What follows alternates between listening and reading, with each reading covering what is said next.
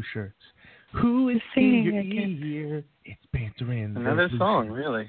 Who is Mike in your ear? Yes. Is Beth in your ear?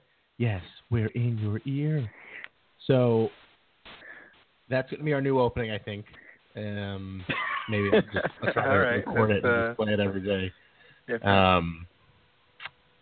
Yeah, when I was in college, we had a radio show, and the radio show's names were Two Hot Dudes in the Cool of the Evening, which my father thought up, and the other one was Two Dudes in Your Ear. And they were both they were pretty wildly successful shows, if I do say so myself. So those are the good old days at WQUN at Quinnipiac. Anyway, this is the good old days of Bantering the Blue Shirts with Joe, Mike, and Beth. Mike, Beth, how are you two doing today? I'm doing fine. I'm worried about Beth. I'm calling from jail. Beth is she's in jail. For those of you who need a this will be like last time on Bantering the Blue Shirts. Beth drank live on the air, and that was before Dylan McElrath was waived, which happened this afternoon. But before we get into anything, I just want to take a moment to just kind of give our thoughts on Rick Carpinello was let go by Gannett yesterday, maybe 2 days ago. He is the guy who ran. He was the Rangers beat reporter. He was the very popular moderator and guy for Low HUD's Rangers report. I know he certainly was one of the older school beat reporters, but there was a time when Blue Shirt Banter was first starting out back in 2007 when it was just me and Jim, and I don't want to sound egotistical. I know it might sound crazy now, but we were literally irrelevant, and thanks to the hard work of all the staff, Mike included, who's been around for a really long time, and Beth more recently, we've obviously become quite a bit more prominent. But, you know, there was a time when this website got, I think, 20,000 visits a month, and God, nowadays we're doing double or triple that every single day. And back when the website was nothing, Rick Carpinello was a friend of the site. He was someone who was on the old Blue Shirt Banter radio with us. He's always been nice to me. I've met him a couple of times. He's a great guy. He's a very smart guy. It's unfortunate the way the business is going, but I can't really articulate how important it was to have people like him when newspapers and beat reporters were really still the media giants before blogs kind of came around and, before they were what they are right now. He could have very easily dismissed us and told us we were nothing, and he didn't. He's a really warm, very nice guy, so our condolences to him. Gannett obviously made a really big mistake. I don't know what they're going to do for Rangers coverage, but I would be mistaken to not just say that, him and Andrew Gross were both very, very friendly to the site when they did not have to be before, when most people were ignoring us. So not to start off on a somber note, although I have a feeling this podcast is going to get there anyway. Carp, if you are listening, thank you for your friendship. You'll land on your feet someplace, and we're rooting for you. We're here for you. Anyway, to make it more depressing, I guess we should start with the fact that today at noon, Dylan McElrath was waived. That's Beth crying. He has 24 hours, so tomorrow at noon we will know whether or not he is claimed by another team. In the event that he is claimed, the Rangers lose him for nothing. In the event that he is not claimed, he will be sent down to Hartford, where he can play, which is something he hasn't done forever. Beth, since he is your large adult son, do you think he's going to clear waivers? I don't know. I find myself right now just wondering what you do while you're waiting to hear about your fate like this. I hope someone claims him. I hope that for all the wrong reasons. I hope it because I think he deserves a home somewhere other than here. And this has just dragged on way too long. As I was doing the very elementary math today, 25% of this kid's life has been spent waiting to be a Ranger since he was drafted until today. So, it probably is time to move on. But, yeah, do you sit, do you twiddle your thumbs, do you binge watch something? What is it that you binge watch? What do you do when you're sitting there on waivers for 24 hours waiting to hear what happens to you? I don't know. It's never happened to me. maybe, you know, I've been draft eligible for quite a few years now, so I'm just kind of waiting for that to happen. So hopefully one day I can kind of figure out. Mike, do you think he's going to pass through unclaimed or not? It's kind of hard to say. I think after the preseason, was it Barbero who went unclaimed, and that was a little bit surprising. Teams aren't always willing to give guys a chance, but you know, McElrath is, you know, this is the last year of his contract at $800K, and so he's really just a low risk chance for someone to make, and he's a right-handed D, and it's always a little more coveted than left-handed D. So, and there's obviously plenty of teams, including a couple teams in our division, that need help on the blue line. So, my nightmare is for him to end up on one of the Rangers' rival teams, and then for us to see a lot more of him than maybe we'd like to if he's not in a Rangers sweater. So, like I said, it's hard to guess with what teams do early in the season here. Obviously, some teams have, you know, injuries and things like that will create opportunities or make them search for answers. And when a player like this hits the waivers, you know, it's a free solution, albeit maybe not the one they're looking for, to find someone to maybe temporarily fill a hole in the lineup or challenge for a spot on a team that really needs defensive depth. So we'll see.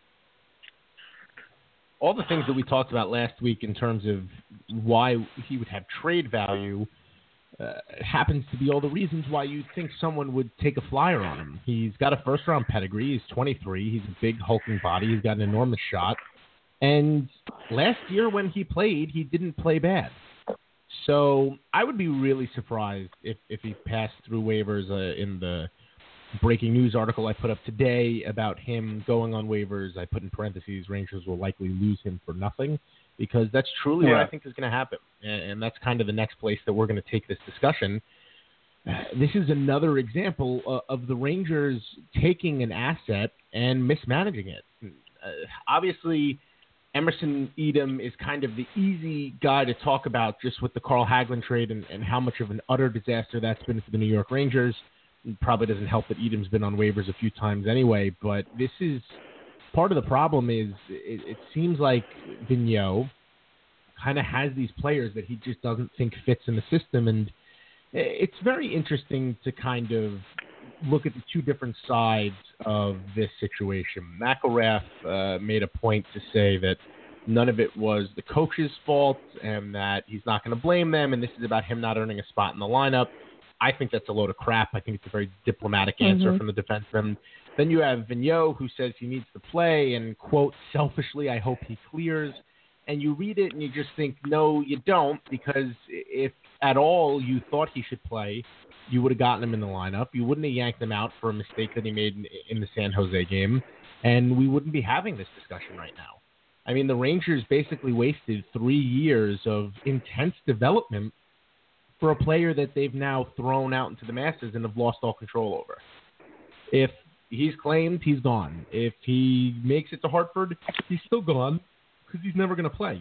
And McElrath is a free agent next year if he doesn't play in 42 NHL games this year, and he's not going to hit that mark one way or another with the Rangers. So, again, I think the Rangers probably tried to trade him. They couldn't because they totally tanked his trade value. And now you have a guy who was a first-round pick in 2010 where you passed up on some enormous names, notably Tarasenko. And not that that's McElrath's fault, not that that's the Rangers' fault, because you can't play that game where, oh, he's amazing. You know, people, the draft board is what the draft board is. A lot of it is a crapshoot more often than not. But it's very easy to draft. It's very easy to do the 2010 draft in 2016. Right, exactly. And I think the one thing you can complain about is I don't think the Rangers definitely reached for him, and the type of defenseman he is, I think you could have made an argument that you didn't need. But look, this is where the Rangers are now. They're basically throwing away a former first-round pick for nothing, and that's because they don't know how to manage assets, I think. I mean, Beth, is there Oh, you know what? Let's start with Mike. We'll let you collect yourself. Is there any way to look at this situation and not think that the Rangers just screwed up from top to bottom? I don't know. Maybe you should have started with Beth here. This comes hand in hand with the news about Juris being out indefinitely, which also kind of muddies the waters here on what the motivation behind this move was, because it's not a question of roster spots. It's not it's obviously carrying 8D is, something that not a lot of teams do, but when you think about what we've seen from, the D that have played in all the games for the Rangers now, that, they've played a little over, the 7 games they've played, I think, and what we've seen from, I think no one has had any huge Mark Stahl. He kind of is what he is, and he hasn't been, a tire fire or anything. But Nick Holden hasn't looked great despite getting a lot of opportunity and a lot of ice time. And it took the Bruins all of 10 seconds to make Nick Holden look like a traffic cone.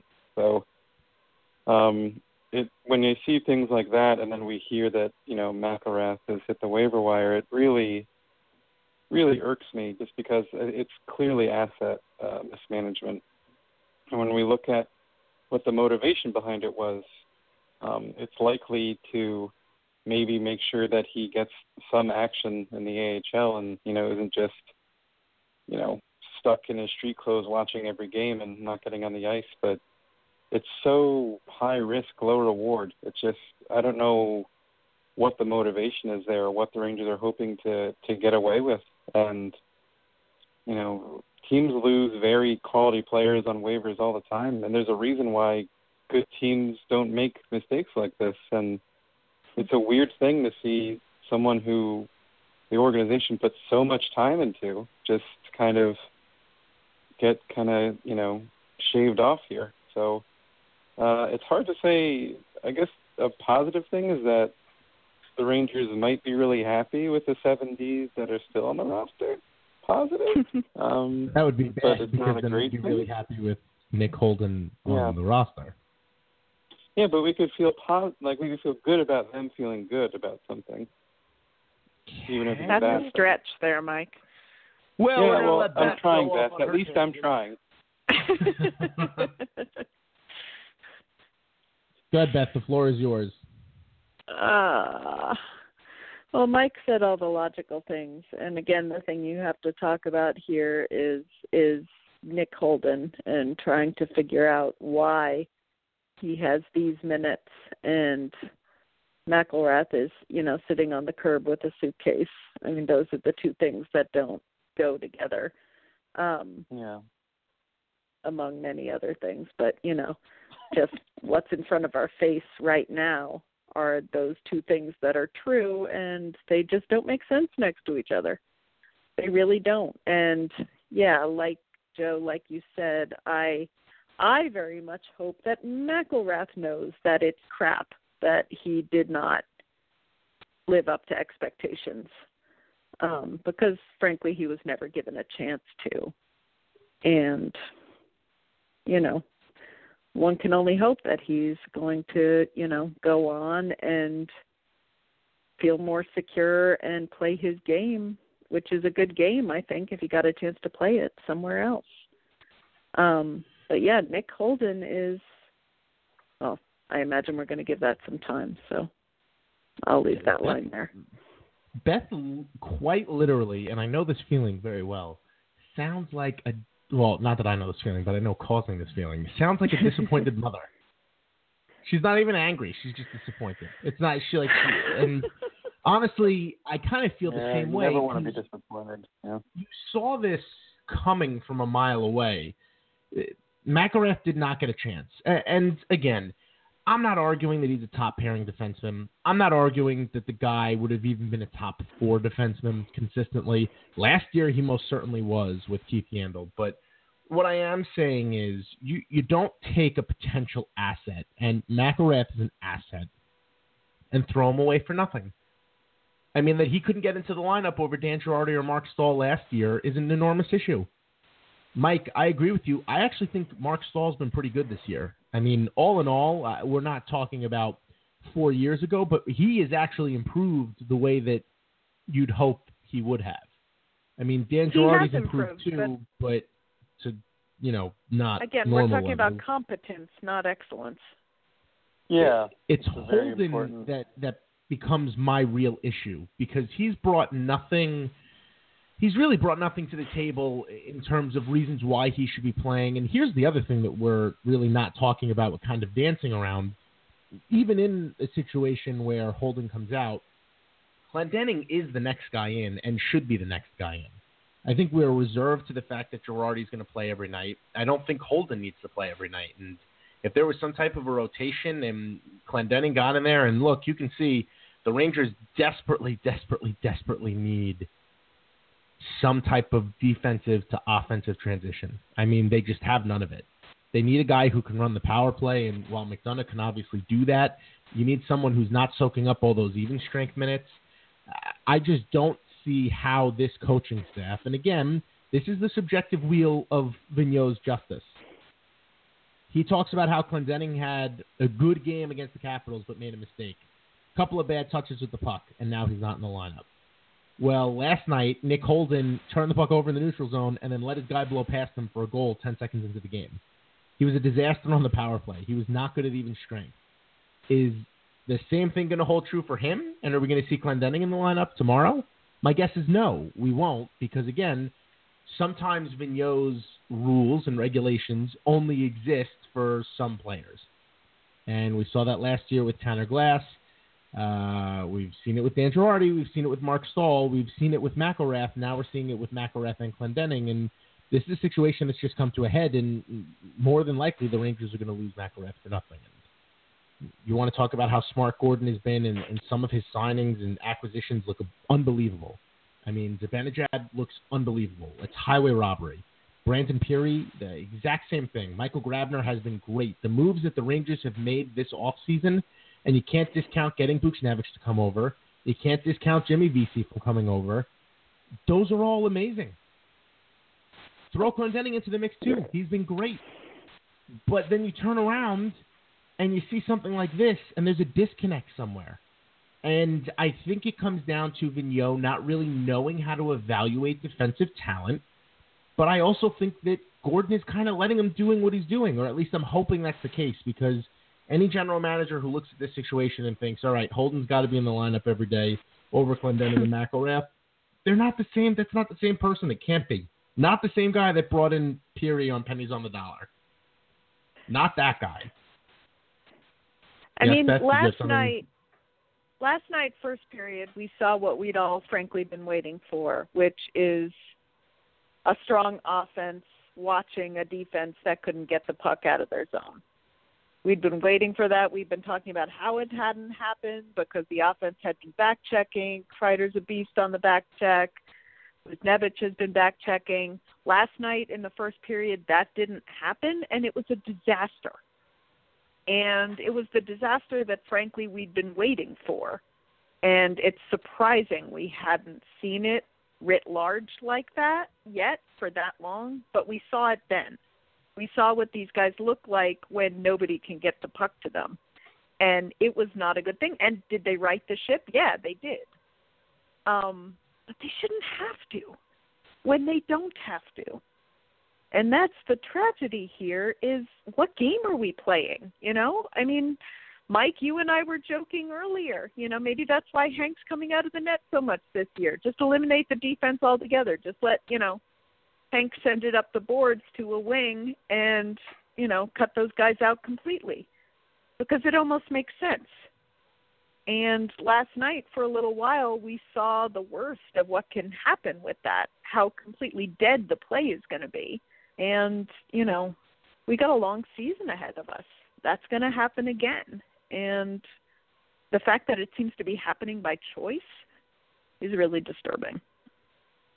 Mike, not to cut you off, but I do want to just add one point that you made, Beth. I talked about this in the notes recap a little bit today.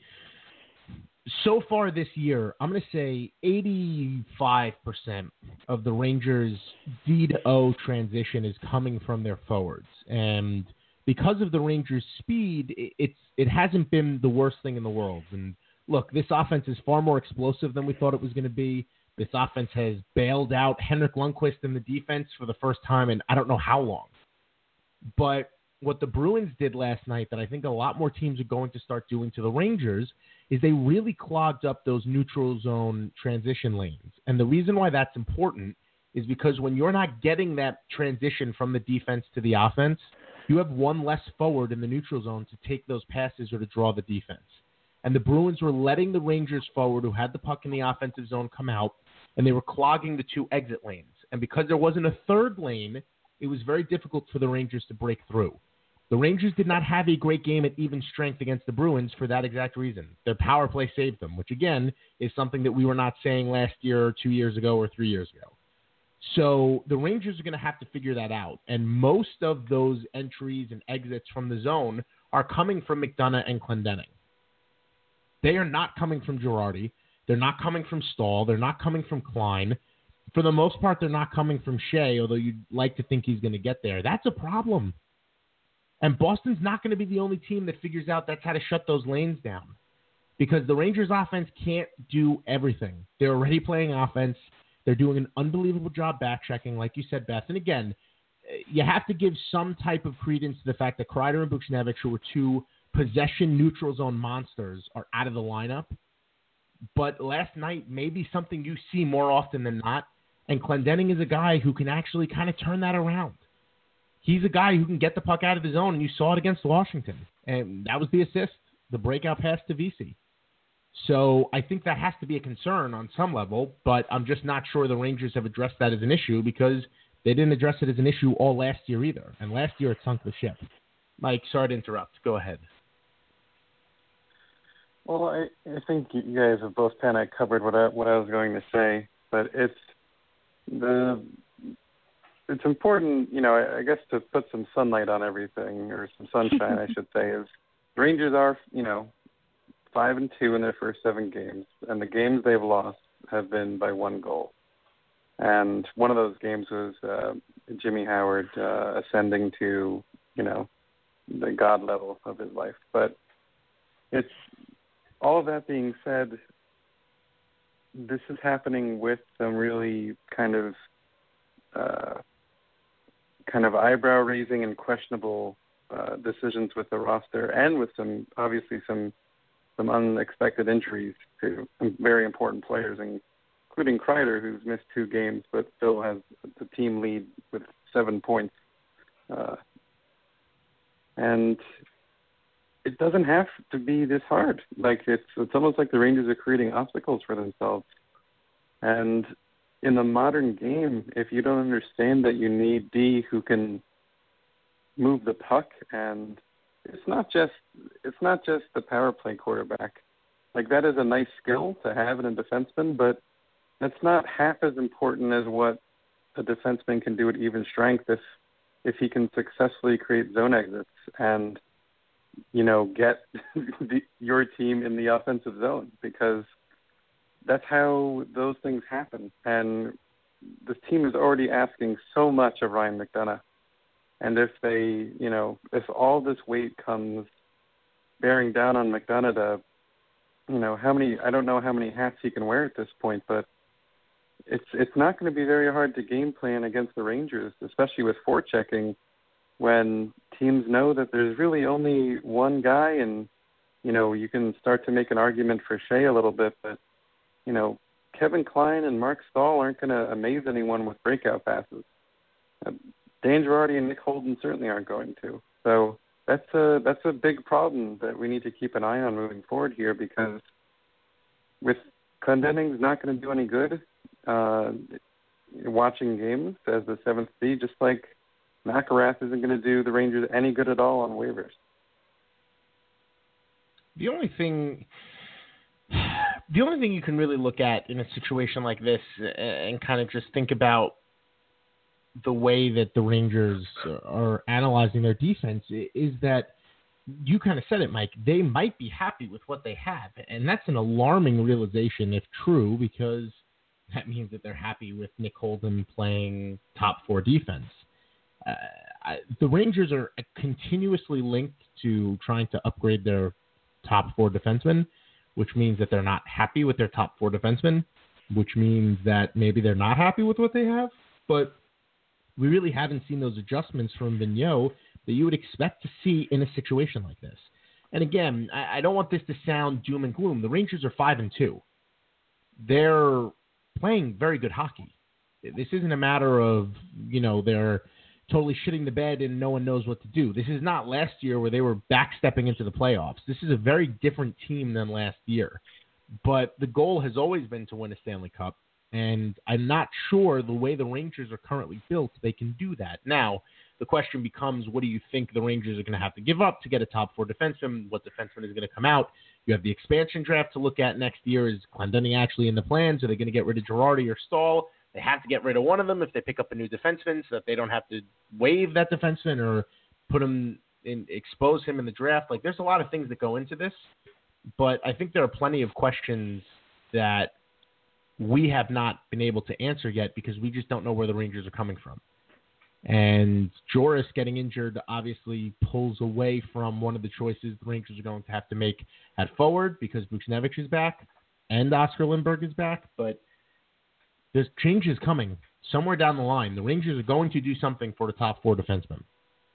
The timing behind McElrath's waiving is bizarre because Joris separated his shoulder last night. For those of you who aren't aware, he's probably going to be out a month. He was put on injury reserve. The Rangers lose his cap space for the time that he's out, and it frees up a roster spot. So they didn't have to send McElrath down. The only reason why they would do that is to either save cap space. Now they think they have a little over, literally a hair over $3 million for a move, or they're trying to make roster space for a move. And Anaheim just signed Lindholm, so there's something going to happen over there because they're, I think, right up against the cap with someone on injury reserve themselves. I don't know if that's the move. I don't know if the Rangers and Anaheim are going to be together on this. I don't know if the Rangers are still trying to go after Trouba. I'm not sure what the deal is, but something is coming. One way or another, the Rangers look poised to make a move. However, I said that in June when they traded for Nick Holden, and here we are. So not totally sure that we're in the know. The Rangers are obviously very tight-lipped. They don't let stuff sneak out into the public, and with even less beat reporters today than we had a couple of days ago, that stuff isn't going to be getting out there anytime soon. So let's move to a happier... Go ahead. I feel like going after Trouba is becoming a euphemism. I'm not sure exactly what for, but I feel like it's been going on for so long now that, Trouba, it's just thing that characterizes this summer and this season, the white whale of the NHL, whatever it is that you need that you don't have is your Trouba. Aside from that, I was waxing poetic for a minute. The thing that I think is interesting right now is even though we all knew last season what a disaster the defense was, it wasn't really something that you heard. It wasn't publicly acknowledged. It wasn't like, it didn't seem to be a thing in the NHL or across the NHL that the Rangers defense horrible, They're not. There's no way they're going to go anywhere in the playoffs. And this year it seems like an accepted thing. And like you said, Joe, I don't know if that's because everyone knows we're on the market, so they're thinking about what isn't there more. I think the first time I really felt it is remembering during the playoffs, the Penguins fans just cackling because Stahl and Girardi were going to be matched up against the Crosby line. Those are dark days. That was really the first time that I was like, hey, we can say that, but you guys can't say that. That's not fair. And now I feel like everybody's saying it. Everyone's like, oh, the Rangers so stacked up front. Oh, but that defense, let's see. And so the part of us that was wondering, why isn't AV seeing what we're seeing, or why isn't AV acting on what we're seeing? Now this is a thing. Now this is what everybody's seeing, it seems. So I can't imagine that if he's got his heart set on doing things a certain way, that's going to change anything. But that did seem interesting to me, was that now that's like an accepted thing. You know, we're fast again, stacked up front, but oh God, that defense, you know, and I don't know. We'll see what happens with that, but that's a different story, I think, than the one that's been generally told about this team for a while. I think that's fair. I distinctly remember Darren Dreger right before the playoffs began talking about how the Rangers were desperate for Dan Girardi to get healthy so that the defense could be ready for Sidney Crosby and the Penguins. And I was just sitting there thinking, have you watched a single Rangers game this year or read a single story for anything? And I think the real answer to your point, Beth, is now that it is I mean, here's the first thing, and this is the real positive. Despite the Rangers' defense, and let's be honest, last night's defense is about as bad as it gets in terms of the players that are being iced. The Rangers' offense can and has bailed them out. So this offense can take care of it. The question is sustainability and all that, but I mean, raise your hand if you thought the Rangers were going to start the year 5-2 and have an offense this explosive. I think in our wildest dreams, we didn't think it was going to be this good, and it has been. So what you really need to ask yourself is, are you willing to kind of remove a piece of that explosive offense to try to fix your leaky hole defense? And the player who's seen his name thrown around a lot is JT Miller. The Rangers are obviously not going to trade VC. They're not going to trade Buchnevich. I can't imagine they're going to trade Hayes. Not that they wouldn't think about it, but he's part of the reason why VC's here, and it's just not good for business to do stuff like that. That leaves a guy like Miller because as much as you might love Fast or Lindbergh or, even Grabner or whatnot, you're not trading one of those guys for a top four defenseman. You're trading a guy like JT Miller, a young cost-controlled asset, maybe a guy like Brandon Peary if he keeps scoring the way that he's scoring. So, Mike, do you see a move coming at some point from the forwards? And if so, are you comfortable losing a guy like Miller, or do you kind of want to see where this offense can take things and have the Rangers fix everything over the summer with Shattenkirk, who supposedly wants to come to the Rangers, coming for free, and getting rid of Girardi so that they can protect whoever they have to protect in the expansion draft? Well, it's a really interesting question because part of that, the part of that might not come to everyone's mind right away is, do we trust what's here in terms of the structure of the team, in terms of coaching, to use whatever asset we would add the right way, and to, let's say it's Trouba, or let's say it's one of the Anaheim defensemen that's been connected to the Rangers. If we pay a price like JT Miller, I'm willing to, in the world of Miller for Vatanen, I would do it, but I'd also want Vatanen to be not just a top four guy, but the guy who's eating minutes with McDonough. Like I'd want him to be treated, 1A, 1B with McDonough. And I don't really have that much confidence in the coaching staff from what we've seen the last couple of years with how they've deployed and used their defensemen. And that's a big concern. And the Rangers have also let, an interesting handful of promising young forwards go in trades the last couple of years, and thankfully they've found ways to kind of cover the damage just with moves like getting Peary and the Zibanejad trade and finding a way to get younger at forward despite emptying the coffers with prospects and young forwards all the time. But it's a really curious thing to see, the diaspora of young Rangers forwards develop on other teams, and it would be kind of weird to watch yet another one, leave the team when we didn't maybe investigate all the options we already had in-house to fix the defense. So I'm not sure how I feel about it, I guess, is my answer. What about you, Beth? I don't know. I mean, it does seem it's an interesting moment to think about losing Millsy right now because he's obviously been snake bit. The guy's been crashing the net over and over and over again and gotten so close so many times. And you have to know that it's on his mind too. I mean, he has to know that he's probably the bait here, and he has to be wanting to sort of, prove his worth. And oh God, so close he's gotten so many times.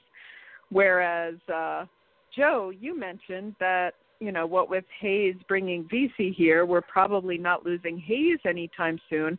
And I mean, yeah, if I hear about that 20 pounds one more time, my head is going to explode. But have you noticed Hayes getting his confidence back? I mean, that to me is what I notice more than anything that has to do with his weight. I mean, last night, right? I mean, wasn't he was doing that crazy hold on to the puck hands thing that we saw a lot from him his first year, and then he lost it at the blue line, but he scored shortly after that. And it was the sort of thing that last season, if that had happened and he'd lost the puck in that way, he would have had his head hanging and felt disgraced and probably, heard about it. And it just seemed like last night he was able to get himself. Am I remembering the right order of things? Do you guys remember the moment I'm talking about?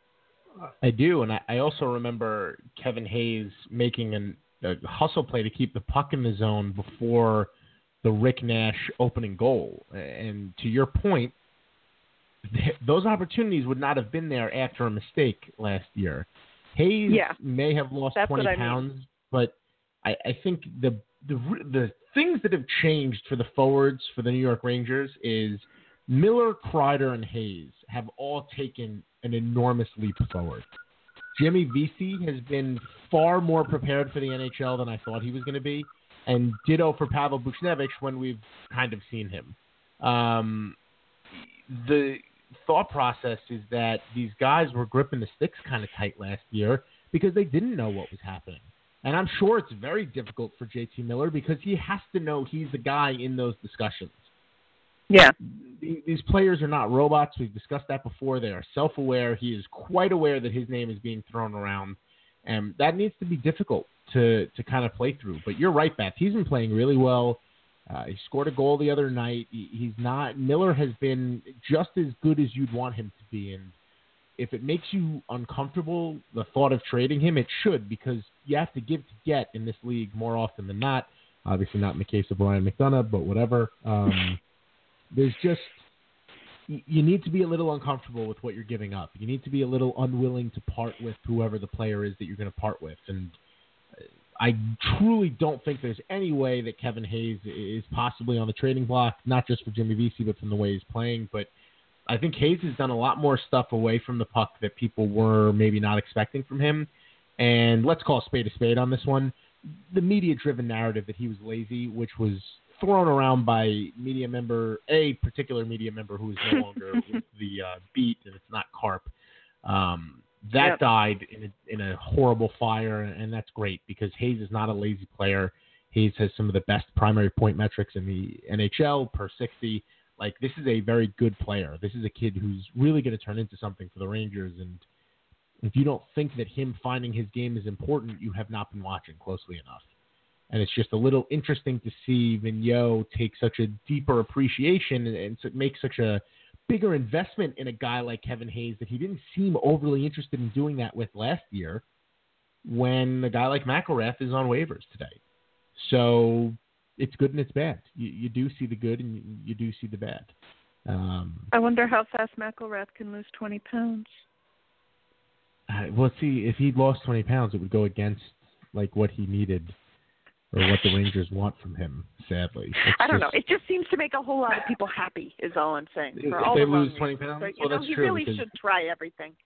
That's all Pierre Maguire could talk about was the fact that Hayes lost 20 pounds. That's all we've heard about. And I hate that's part of the narrative, too, because it's like, oh, he lost 20 pounds. He's not lazy anymore. He was not lazy. He was never lazy. Kevin Hayes is not a lazy player. I don't know how many times I can say this to all of you.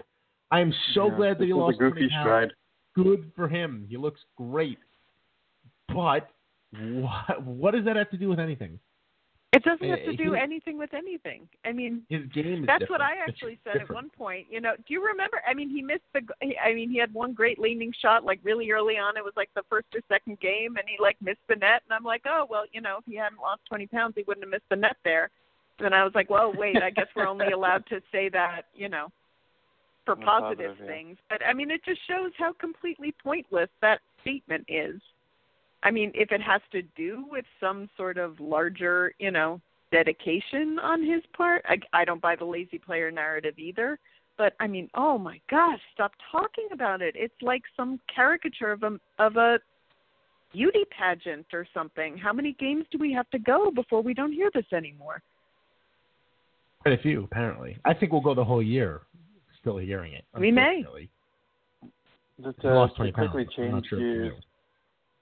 To quickly change gears back to Miller, because Beth made, you know, the point where she was saying, you know, he's had so many chances where he's been close, but it's easy to forget with all the hot starts on the Rangers that Miller has 6 points in 7 games here, and he's already picked up, you know, 2 points on the power play, and last year he had 4 points on the power play in that big year of his where, you know, he hit the 20-goal mark for the first time and, you know, had that 43-point season. So on top of that, he's shooting a lot more. So, and it's not like he's been getting the opportunity to play with, you know, really the players, you know, that you might consider his ideal partners.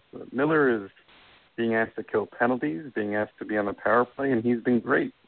It just so happens that he's, you know, when you get great scoring chances and you nearly score, it's easy to only focus on the fact that, oh, he didn't score when he had a good chance. It's also important to note that he's being involved in a lot of good chances, and that's a great thing.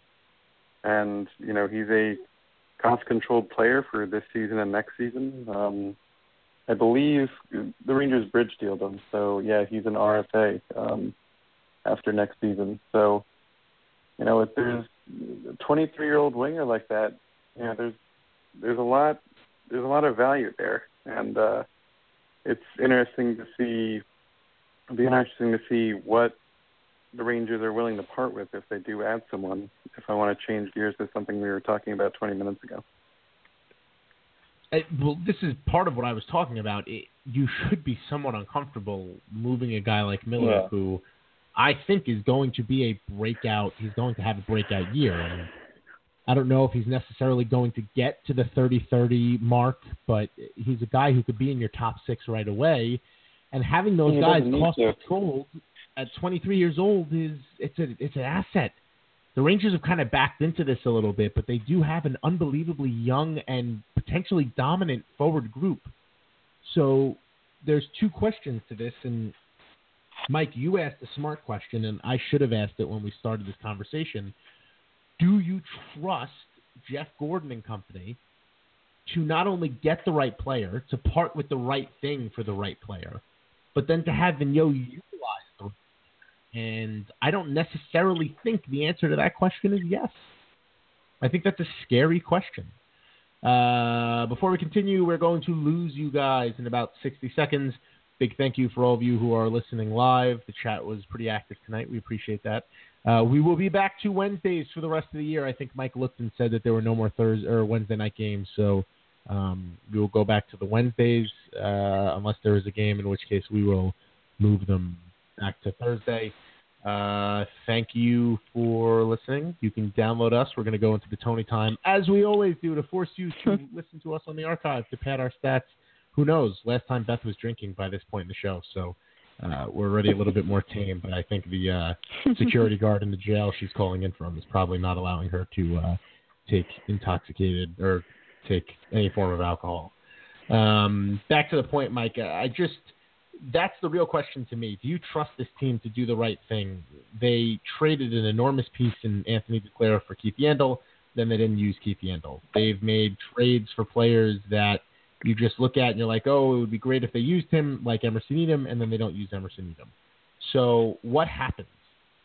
Where do you draw the line? And I think if you get a guy like Trouba, it would be very, very difficult to say that the Rangers made a mistake or that they're not going to use him. And If you're going to give up a guy like Miller, it better be for a guy like Trouba. If you give up a guy like Miller for Cam Fowler, that is a disaster. And not that that's been on the table, not that that's been part of a conversation or anything, but that would be really bad. And the flip side is, do you think that they're going to use him properly? I don't know. Because here's the other thing. When you really think about it, if the Rangers are willing to let this be a development year, and if they're willing to not go all in, they can get Shattenkirk for free next year. And because of the timing of the expansion draft, Shattenkirk is a free agent this year. You don't have to protect him because you haven't signed him yet. So I don't think the Rangers should overpay for any defenseman because you can get Shattenkirk next year for no assets, just cap space. And I wonder if that's not in the back of their mind because, honestly, if the Rangers wanted a defenseman bad enough, they would have made a move. Larry Brooks teased that the Rangers hadn't waived McIlrath yet because they were waiting to see if he was going to be part of a bigger package a la Trouba. Obviously, that did not happen. Maybe something was out there and it fell through. Maybe they couldn't find anything. I'm not totally sure. What I do know is that the Rangers felt comfortable moving McIlrath because there was obviously nothing for him here. And one way or another, this is the end of his Rangers career because he's not coming back just to kind of sit around and float around and whatever. So I'm not sure if I trust Vigneault to do the right thing on this. And I guess I'd have to say I trust Gordon because at this point he hasn't given me a reason not to. I think a lot of the things we're upset with as Rangers fans are on Vigneault's plate, but eventually he's got to handle things too. But his team is 5-2. What is he supposed to do? Shake everything up?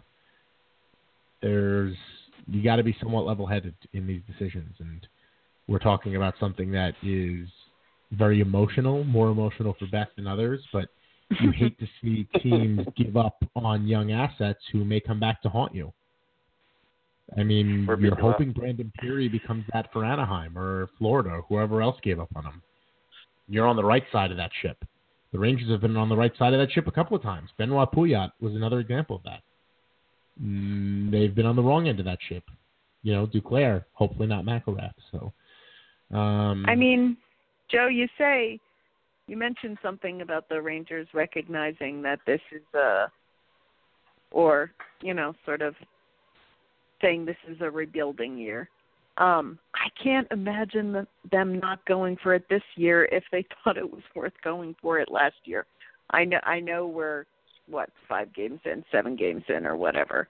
I know there's a long way to go. But I mean, if I had to make the call already, I would say we have a better chance right now this year than we did last year.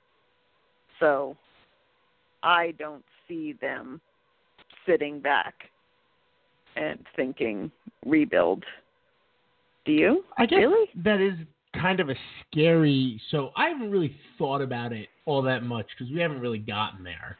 We're not there. But we've all agreed that we're totally fine with the Rangers using this as a rebuilding year so long as they don't go all in. And couldn't the Rangers really afford to go all in 4 years in a row? It just sounds so insane because Eric Staal was an unmitigated disaster. I mean, that trade was absolutely, it was just gutting. It really was because you lose Sorella, who is really one of the brighter prospects in the system, and it's just not something you want to see happen, especially when it only earns you one playoff win. So I'm thinking the Rangers are well aware that they're not going to be those types of contenders, but you're right. They're 5-2 right now. There's a lot of things going in the right direction for them. It's not hard to think of a scenario where the Rangers don't get to the trade deadline if they keep playing this well and aren't tempted. Mike, do you think Gordon could hold himself back? I mean, I don't even know if I could looking at this team. Let me just say that. Assume that there's a big move out there to be made and they make it for a long-term player like a Trouba or something along those lines. That's a lot different than making a move for Eric Staal that's a pure rental. I just don't know. Do you see Gordon being smarter about this deadline? I'd have to think yes, but Mike, you are the most level-headed person here, so. I'm hoping that the scar that Eric Staal left is still in plain sight for this management group because, it taught the team a very valuable lesson, as did the Keith Yandle trade. I mean, Yandle by no means was he like he didn't underwhelm as a Ranger. It's just that he didn't get the right opportunity, and he still went ahead and led the team in assists last season. And when he was using the power play, he made it better. So I don't know if we should expect Gorton and company to kind of learn from those mistakes. I would hope that we do. But if this team is playing like this as the trade deadline approaches, and it looks like they have, all these young forwards that are, be plenty tempting to teams who have, some big name guys on expiring contracts, and they want younger, cost-controlled guys coming back, then, if the Rangers are 13 or, how many games above 500, it's, I don't think there's any general manager who wouldn't start to wonder what he's not willing to give up to make a cup run, because if the Rangers win a cup this year, a lot of mistakes will be kind of forgotten by a lot of the fan base, because that's the objective, is to win the Stanley Cup. And it will become a question of what will increase the team's odds to do that, by sticking with these young guys and kind of working it out and seeing what happens, and not overpaying to add a piece on the blue line, or getting really tempted if things continue to go this well and, taking a swing at a pitch that you probably shouldn't take a swing at, considering what's happened with the last few deadline moves. But that's something that I think we were ruling out before the beginning of the season, that I'm not sure is kind of an absolute now, just because, in the world of this team looking this good, and, 7 games, they're 5-2.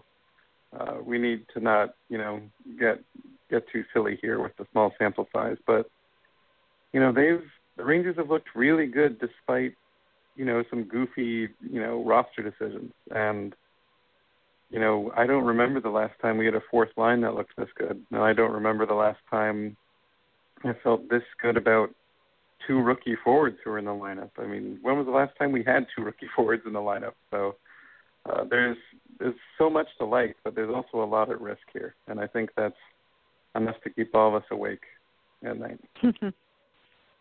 Yeah, I just suddenly imagined, what if McDonough got hurt right now? Don't even say things like that. Yeah, that was my article the other day. See, none of us are going to sleep tonight now. McDonough getting hurt without a Yandle? The Rangers... Nobody there. There would be nobody home. The Rangers' defense is put together with glue sticks and Scotch tape right now. And it's kind of stapled in a couple of places, too. There is no... It's a very fragile group in that there is no real way to come back from a big injury. And the Rangers' defense is not good, but it's only as good as it is because Mark Stahl has improved to a level that's, I guess, somewhat acceptable. And because Clendening played so well, and Klein's been okay. He's been pretty good.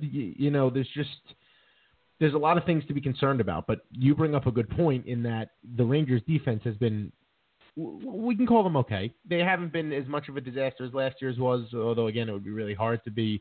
I think they've been close some games, and I think the Rangers' offense has certainly masked a lot of those issues, more so than they were ever capable of last year, because they're running 4 full lines, but there is no safety net. It's like doing a trapeze act without a safety net. There is just no... If you slip up, you're going to die. That's kind of what this is, and that is the 4th podcast in a row we've referenced death in some capacity, so things are just going great. Yeah, I think it's scary. Even the offense has handled a ton of injuries. Joris, Lindbergh, back and forth, one after the other, Kreider, Buchnevich. When the Rangers aren't even fully healthy yet. Think about that for a minute. For as good as they've been, they are not even fully healthy yet. But that's the forwards. You look at the offense, and it's, wow, there's a lot of pieces here that can certainly make things happen. You look at the defense, and it's just Scotch tape and glue sticks. That's all it is. And you just hope that they stick together long enough for nothing bad to happen. because right now Nick Holden is playing top 4 defense. Okie dokie. Yeah, this was a sad show. This was a depressing show. Very depressing. We're 5-2, but we're really sad. Yeah, 5. You know what though? And those God two were damn not it. really two. Yeah, let's end this on a positive note. We're depressed because of things that the organization's doing that we quite clearly think are mistakes and poor asset management, but the team itself is 5-2, and for us to not feel totally comfortable with the way that things are going right now, I think that speaks volumes to how much further this team is than we thought they were going to be, in a good way. Honestly. I would have signed up for 5-2 right off. It's ridiculous. Brendan Peary, he's scored 4 goals already in 7 games. Seriously, you're talking about a guy who's been such an important part of this team. Jimmy Vesey has 4 goals and 5 points in 7 games. And can we also talk about Rick Nash? Can we just be happy about the amazing things that Rick Nash does? Because I don't know if you don't like Rick Nash, just jump off a cliff. I don't even care. You have to like Rick Nash, especially right now. He gets so much flack for not being good enough, being soft, not coming up big in the clutch, whatever. Nash has probably been one of the Rangers' best forwards.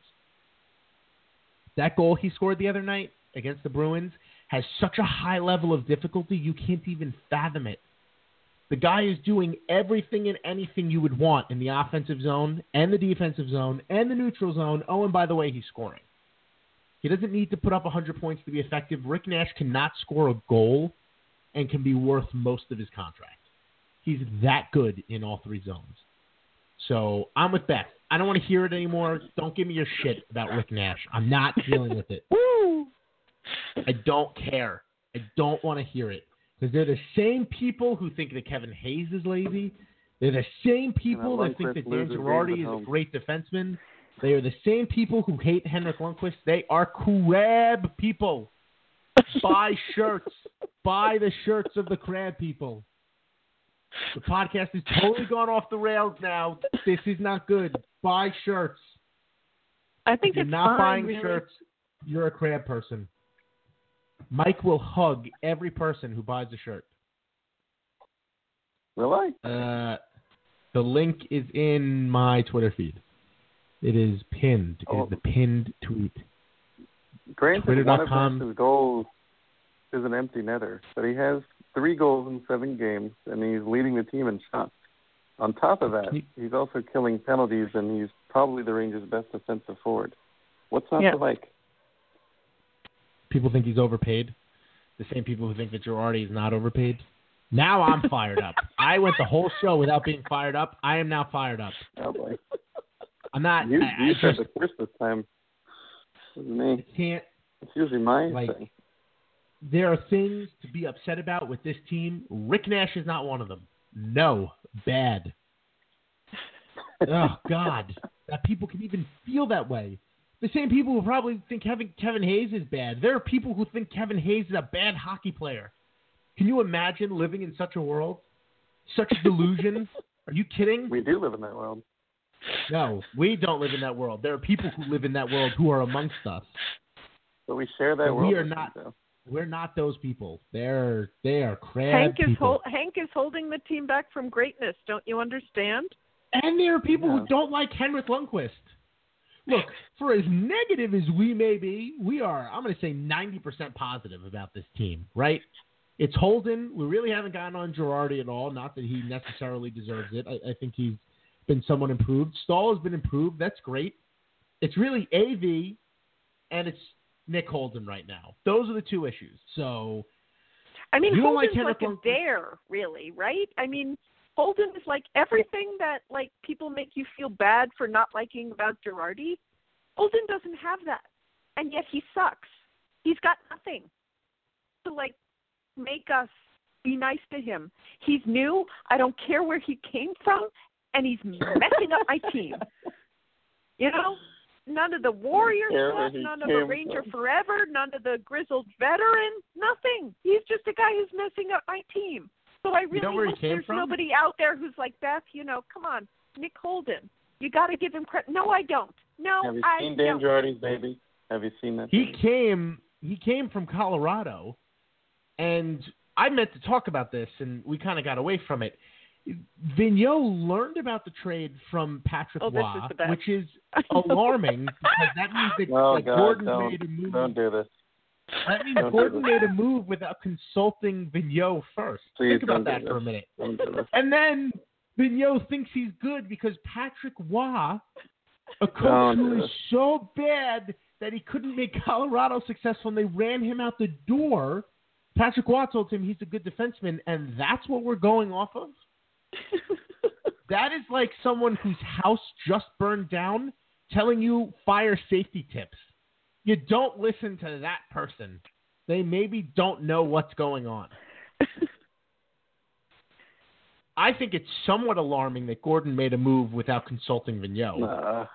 I can't fathom how a coach finds out about a move like that without talking to the general manager, unless that was supposed to be part of something else and nothing materialized. I don't know. But, my God, that whole situation, how we didn't talk about that is beyond me. Sweet Jesus, that is really just... There we go. We got religion back, too. Good stuff. Yeah, you're right. 4th episode in a row. I mean, oh boy. There's just...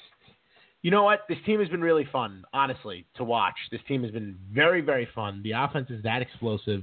You never feel like they're out of a game. When the Bruins are up 2-0 last year, you would have thrown your hat in. The Rangers are not winning this game. They're not even making it interesting. This year, the Rangers could be down 5-0 with 10 minutes left in the third period, and I'm not turning the television off because you just don't know what's going to happen. The front office and coaching staff is just as unpredictable, only that's infuriating. That's all. But that's all? My God, yeah, it's just like there are people who don't like don't like Lundqvist, Hayes, and Nash. All of them, they exist. From the depths of hell, they've come to torture us. I don't know. I think it's from the depths of the ocean. Yeah, you're right. Under the sea. Crab people. Buy shirts. If you don't buy shirts, you're just going to make us go even crazier. I don't know what to tell you at this point. So there's no way to make the shirts not Comic Sans? Right now, I'm thinking no. Eventually, yes, I hope. But whatever. Buy them in Comic Sans, and then when we get the new font, you can buy them again. I'll cross that part out. Yeah, that's all. Just buy the shirts. Just buy shirts. Sell things from your house to get money for the shirts. They're $16. Buy them. Don't you can wear them. We'll know who you are. You're a supporter of the site if you're wearing them. Mike can eat. He hasn't eaten in 3 weeks. Beth has been drinking a lot. Maybe that'll stop. I don't know. Well, tonight it's mostly the bath salts, but yeah. The bath salts. There was a time when that joke would have been very relevant. Things. But you know what? As dark as this podcast went to, we didn't talk about throwing puppies, so that has to be a huge positive, I think. Is there anything else the two of you want to add? Beth, you want to fire me up about something else before we're finished? I have spent all my fire, Joe, on mourning. You had very little fire today. I was expecting you to be much angrier. I had plenty of fire today. I had most of it earlier. I burnt it out. You know, you have to be prepared for the podcast. It was all over the damn internet. You were not ready. You were ill-prepared to yell on this podcast. I'll be better next week. I'll be angrier next week. Will you? Even if everything's fine, I'll find something to be angry about, I promise. Michael, anything you would like to add to this? DC and Theory both have 4 goals. They both represent management doing things right. Hooray. Woo!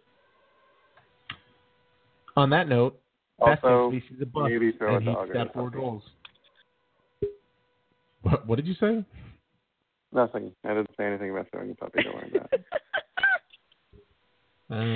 Throw a puppy into the open, loving arms of a friend. Yes. Or me. I will always catch your puppy. If a puppy is thrown at me, I will catch the puppy. thank you for listening. That seems You like can, a good endpoint. Yeah, I think there's not a better endpoint than that. Please give us 5 stars and give us a nice rating on iTunes. It goes a long way to helping other people find us. You can also find us on Stitcher and Google Play. You could do the same thing there. If you'd like to listen to the stories on Blog Talk Radio, you can at blogtalkradio.com/BlueShirtBanter. You can also find every most recent episode of this podcast underneath every single story every single day on Blue Shirt Panther. If you would like to follow Beth, twitter.com/Beth Macklin. Mike is Dig Deep BSB. I always forget the BSB, but not this time. I am Blue Shirt Panther. Facebook.com/Blue Shirt Panther. Literally anything.com/Blue Shirt Panther, and you will find us. The podcast will go back to Wednesday next week, and for the foreseeable future, Mike, you said there were no more Wednesday games, right? Not in 2016, no.